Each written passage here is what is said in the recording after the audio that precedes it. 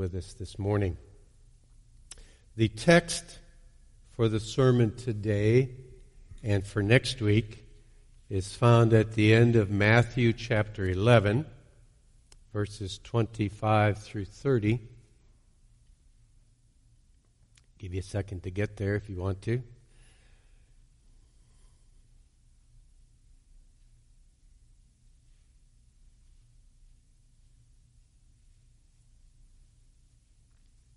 Here we go.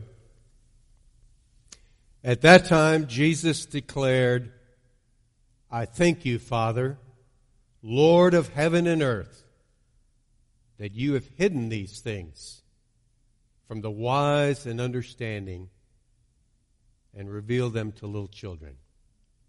Yes, Father, for such was your gracious will.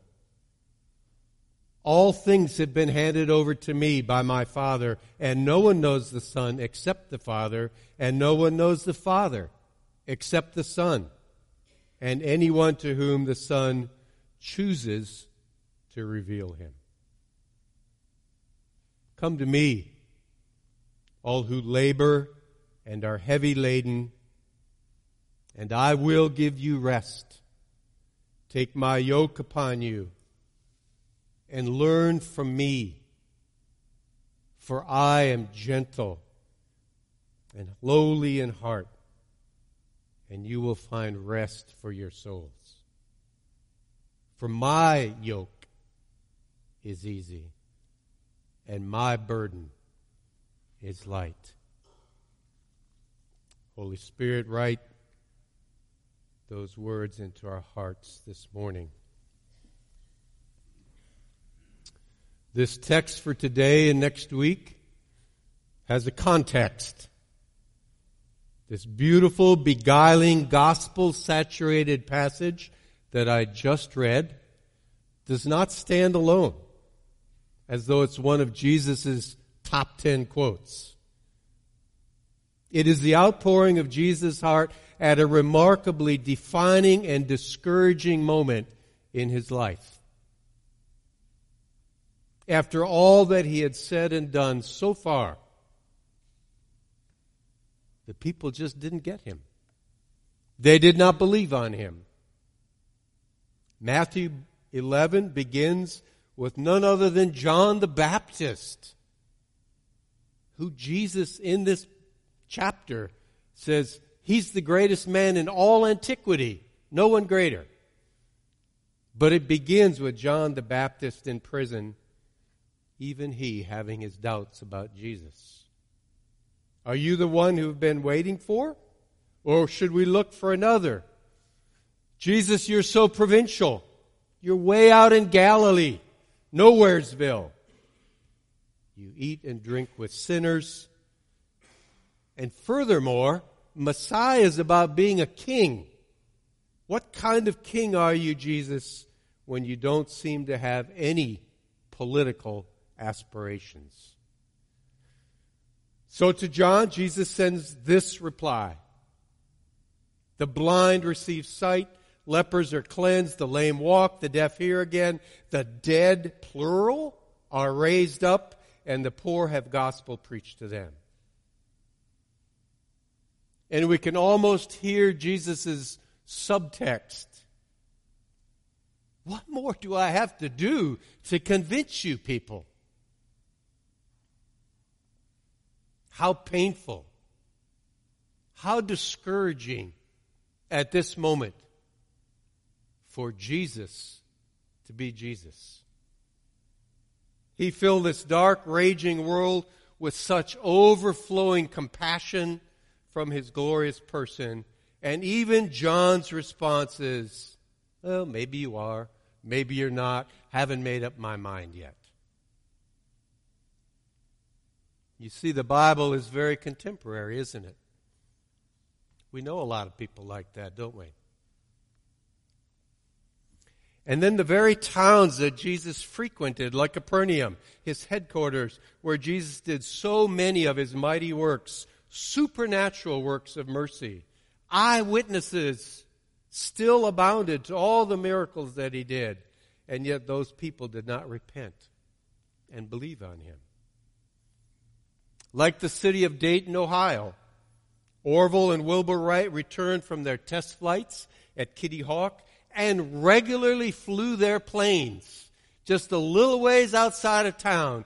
And yet the paper in Dayton continued to disbelieve and say, well, someday soon I hope some man learns to fly.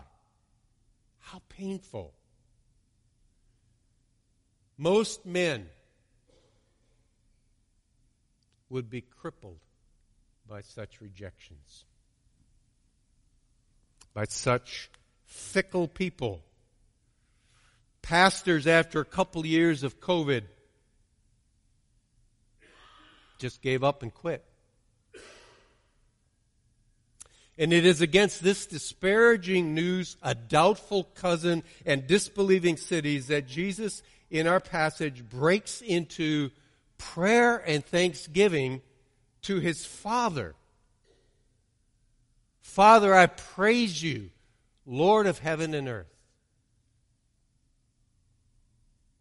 You see, for Jesus, every day was Father's Day, right?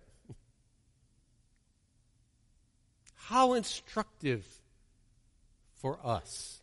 Let's pause here a minute. How instructive for us. We are so inclined to whine, aren't we? I know I am. Instead, Jesus prays. The headlines and the attendance figures never tell us what's really going on in this world. God is still the Lord of heaven and earth. Amen? Amen. Not public opinion. So Jesus prays, and he does this so frequently throughout his life that his disciples, that's the one thing they come and say, teach us to pray like you do. And then at this moment, in this chapter, instead of taking a vacation from difficult and messy people, he gives an invitation to difficult and messy people. Surprisingly, right here in this context, Jesus gives an altar call. Now, I don't know what your tradition here is on that. I know what my tradition isn't. But Jesus gives us an altar call and invites us. He says, come to me, all who are weary and heavy laden, and I will give you rest.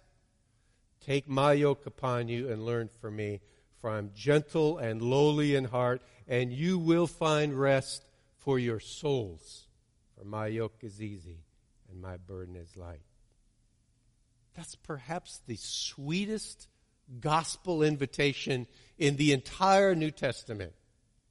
Here the first rays of sunshine break into my weary, colorless darkness, and Jesus woos me like nowhere else. To walk down into these words that we're going to do today and next week is like walking down into Luray Caverns. Every step takes you further and further down into yet more beautiful and mysterious places. Here we reverently walk down into the very heart of Jesus. I'm going to say more about that. Nowhere else in all the Gospels, nowhere in all 4 Gospels, 90 chapters, whatever it is, do we ever hear Jesus tell us what's in his heart. But here he does. Here he says, I am gentle and humble. My yoke is easy. My burden is light. We're going to do more on that one next week, but that's like wings to a bird. It's like sails to a boat. My yoke is easy.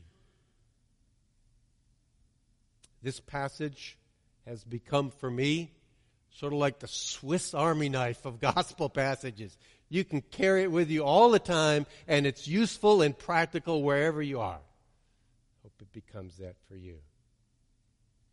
Philip Brown asked me what title I would like to give for this series, and I said, You're invited. Yes, Each of you are invited. Come to me, all who are weary and heavy laden, and I dare say that's all of us. Weary of the crush of our lives, weary of advice like paddle faster, burdened with disappointing relationships, weary of the shadow respectabilities of religion, the new series, Bright and Shiny People, burdened with the paralyzing sense of my own significance and meaninglessness in a world of celebrity superstars, polarizing issues, and paralyzing overjoys. Yes, we are weary and need to come to Jesus. And yet, in the midst of all of that I just spoke about briefly, stands Jesus. Still, after 2,000 years of criticism and cynicism,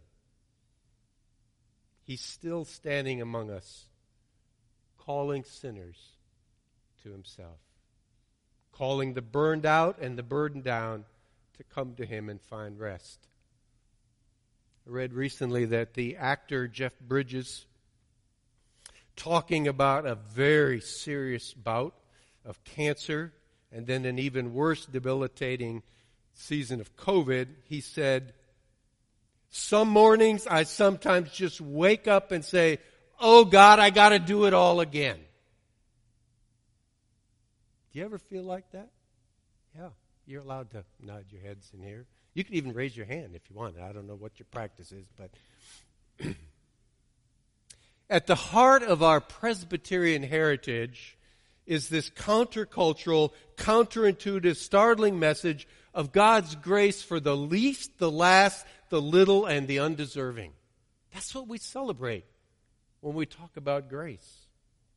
To all those who don't measure up, don't fit in, don't get any likes when they post, whose lives feel meaningless, whose relationships are drained of laughter, who always feel like the yellow fuel light on the dashboard of their lives has been on for quite a while.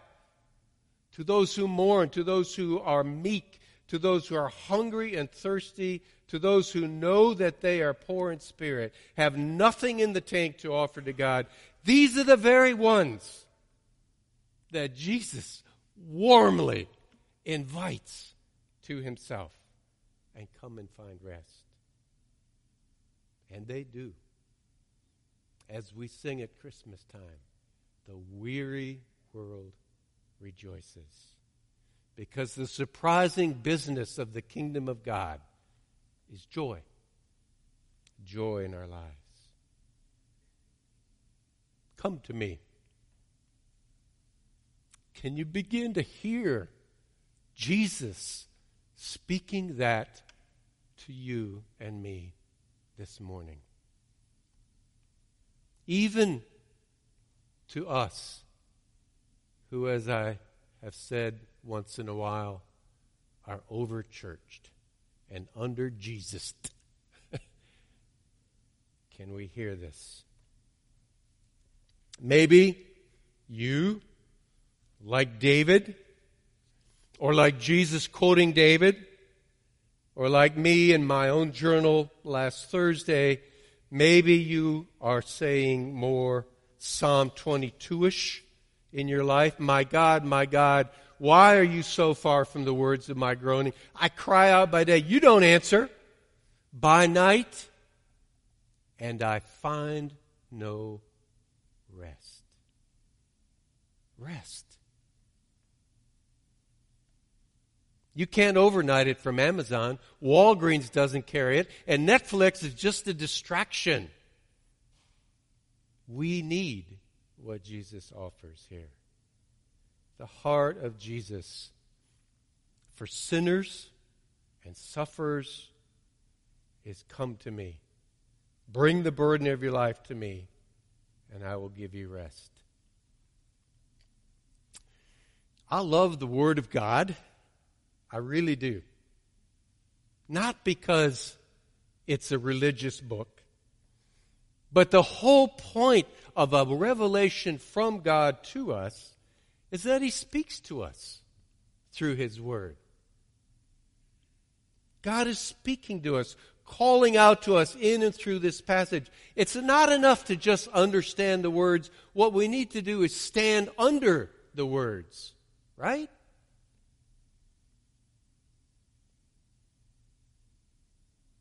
He's addressing us.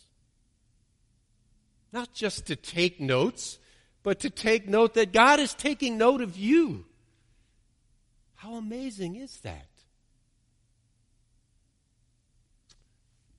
When Presbyterians ordain men, after they've been through seminary and all of that stuff, it's very instructive that in the actual liturgy of the ordination, they ordain a man not to being a pastor, not to being a preacher. They ordain a man to being a minister of the gospel. Isn't that cool? That's what pastors and preacher teachers should be doing and are doing all the time, helping us hear the gospel again. Today, I want to look at this passage kind of whole both Sundays. So I'm breaking it up. Today I'm going to look at that first part about what is well-pleasing to God, for Him to reach out to little people and hide it from the sophisticated, and then open up a little bit more on verse 29 about the heart of Jesus being lowly and humble. Next week, did you notice that was only a 2-point sermon? Not a 3, just a 2. So there is grace in the summertime, right? Next week, the 2 points, the first one is a very difficult and challenging one. The exclusivity of Christ in an inclusive age. No one knows the Father except the Son, and those to whom He chooses to reveal Him. That's a difficult subject for us to handle next week. And then the second part next week will be not just come to me, but take my yoke upon you and learn of me. So, first point today, God's surprising choices. Verse 25 and 26. Jesus' prayer here, surprisingly, isn't for the Father to fill churches with more people, but to be filled up in Himself with a greater appreciation for the startling truth at the center of how God works, how God's way is on earth, the way He's pleased to work. This is what pleases Him. Who are God's favorites? Who are the greatest in the kingdom of heaven? Listen again to Jesus' prayer. Verse 25. Jesus declared, I thank you, Father, Lord of heaven and earth, that you've hidden these things from the wise and understanding and revealed them to who? Little children. Yes, Father, for such was your gracious will, or in the Greek, this was pleasing to you, to do things this way. This is actually His sovereign plan. The universe is filled with this reality that is much greater than a public opinion polls.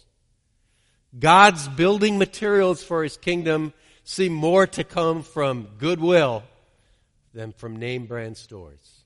God actually chooses to take a guy like Moses who stuttered and make him the greatest leader and the most humble man on earth. Louis Zamperini, you may have read the book or seen the 2 movies, actually. He's a World War II hero. He survived 2 plane crashes, 47 days adrift in the ocean, and a hellish Japanese POW camp. But his real battles came when he came home. He had PTSD. He was raging with unforgiveness, alcohol, and depression. He was losing these battles, and he was losing his wife until she practically dragged him to the Billy Graham crusade in 1949 in Los Angeles. And at the end of that evening, when Graham offered the invitation for people to come down front.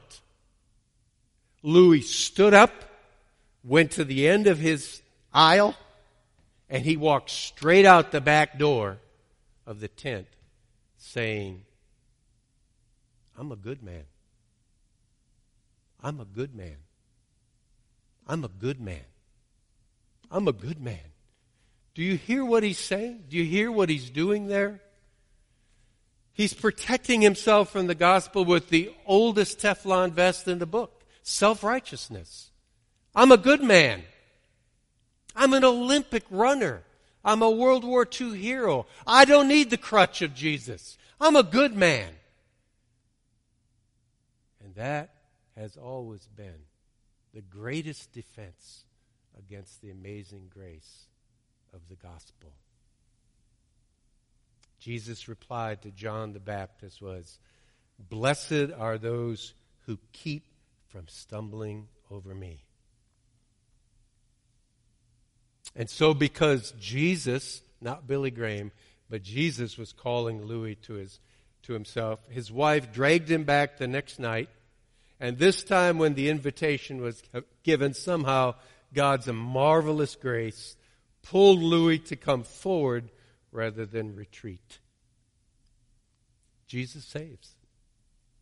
Jesus saves a broken down man, alcoholic, depressed, ruining his marriage, and says, you need me.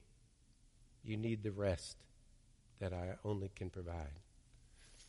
Does God have favorites? Yes, he sure does. Throughout both Old and New Testaments, he's hidden himself from the wise and sophisticated and revealed himself to little children, the little ones, those who are little in their own eyes and no longer concerned who they are in the world's eyes. The poor in spirit, not those who are full of themselves, get the kingdom of God. The meek, who don't make their way through the world elbowing past the undermotivated, undereducated, underachieving riffraff of the world. But it's that very riffraff that flocked to Jesus and were welcomed with open arms by him. Can you hear it yet? This is gospel. This is God's amazing way of working in our world. Calvin on this passage says, we always seek the brilliant and the attractive, and nothing seems more incongruous than that the heavenly kingdom of the Son of God, its glory so magnificently extolled by the prophets, should consist of the offscourings and rejects of the people. And yet it is this God's wonderful purpose that with the whole world in his hands, he prefers to choose his people from the humble than the leaders who think that they are going to come to Christ and adorn him with their excellence. It doesn't work that way. Jesus in Matthew 18, who's the greatest in the kingdom of God? And Jesus calls a little child, like the one that was up here, a little child, not a child, but a little child, stands him in the midst of his august company of apostles and said, here's the greatest in the kingdom of God. Unless you change and humble yourself like a little child, you won't even get in. Now the heart of Jesus. The question that was on the lips of John the Baptist is the question that has echoed down through history. Are you the one we've been waiting for, Jesus? Are the hopes and fears of all the years really met in you, Jesus? That's the question. Who is Jesus? Every civilization that has ever lived on this earth has believed in God, and our own currency is stamped with "In God We Trust."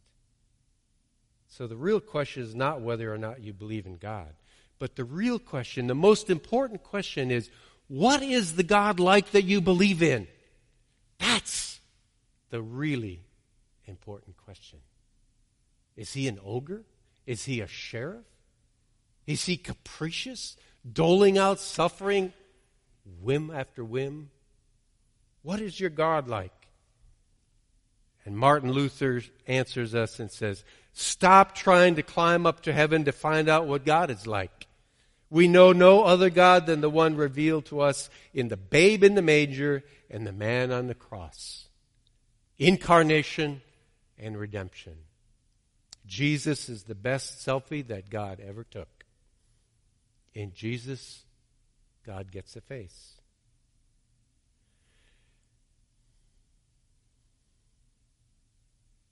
And right here, Matthew 11:28, we get something more than just what Jesus said or did.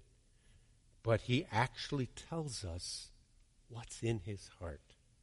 He says, I am gentle and humble or lowly in heart. That's the only place we read it. The dominant note left ringing in our ears after reading all four Gospels, the most vivid and arresting focal point in the portrait that they give us of Jesus is the way this self-revelation of Jesus' heart is played out in the way the Son of God moves, listen to this, the way he moves toward, touches, heals, embraces, and forgives those who least deserve it. That's what God is like. That's why Jesus came to earth, to show us that's what your God is really like. Matthew 9:36. He saw the crowds and was moved with compassion for them because they were harassed and helpless, like sheep without a shepherd. If you don't know Jesus as gentle and humble, if you think of him as legalistic, rigid, ready to walk away from you or hold his nose if he has to come near to you, then you don't know Jesus. Because he tells us himself, I'm gentle and humble. Central to our understanding of the Savior. He didn't come to call the righteous. He came to call sinners. Doctors don't go to the healthy, they go to the sick. Jesus says, I came to seek and to save the lost. Jesus came for sinners and sufferers. This is who he is. This is what he does. This is what he still does. And this is what he still does in my life over and over 490 times. That's my Jesus. My wretchedness at times actually triggers him to do what he loves to do. He loves to be my Savior. That's what he came to earth to do. Are you tracking this? I'm passionate about this. This is good stuff. Jesus actually moves towards us at those very times in our lives when we think he's disgusted. He's fed up with me. Chuck Colson, Yale-educated lawyer, special counsel to the president, walking the halls of the White House. One night, he sat in his car out in Maryland and wept uncontrollably because he had just heard the invitation of Jesus. He couldn't stop. A humble pastor in a small village on a remote mountaintop in northern Nicaragua. I got to pray with him. Even he was broken and in need of a gentle and lowly Savior. A young mother of 2 boys, wife of an airline pilot, lovely home in the right section of Roanoke, heard the call of Jesus to lay it all down at his feet, told me she was so taken away that Jesus came to her, that when she would stop at a red light, oftentimes she would just start weeping with joy. He came for me? And a tough, natural leader of men, handsome, big, tough, gang leader at Wallens Ridge State Penitentiary, maximum security prison. When this guy moved through the crowd, they parted. And he came to me. And he said, Tom, we were doing Kairos prison ministry in there.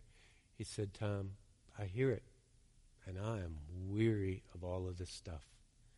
And over there, by that 4-foot-high wall in front of the latrines in the gym at the center of that prison, he bowed and surrendered his life to Jesus Christ, knowing all the while it would be very, very costly for him. Jesus says, I will give you rest. Jesus doesn't give us a book to read or a 5-fold path to accomplish. He doesn't promise a lazy boy recliner or a vacation at the beach. He doesn't promise easy. He doesn't promise simple. He promises to give us something better. Rest for our noisy, accusing souls. We need this. In our friendless, alienated, polarized, opinionated, accelerating world, we need the very thing Jesus promises here. It's June. Think about it. We can't even get through our annual family reunion without getting into arguments and conflict. We don't have the inner resources. We need what Jesus has to offer. So that's the invitation this morning. We'll do some more work on this next week. But in conclusion, I would say this: lay it down. Lay it down. Lay it at the feet of Jesus. 50 years ago, I heard this in my heart for the very first time. And in room 208 of Jordan Hall at Penn State, I knelt beside my bed and I gave my life to Jesus knowingly. And what I need to tell you this morning is, I've had doubts, I've had knots in my relationships, I've had failings, but I have never, ever regretted giving my life to Him to make something of it that I could never have made myself. Come to Jesus. Do you know that in your Bibles, the last chapter of Revelation ends with that same invitation? The Spirit and the bride say, come. Let me pray. Join me in praying.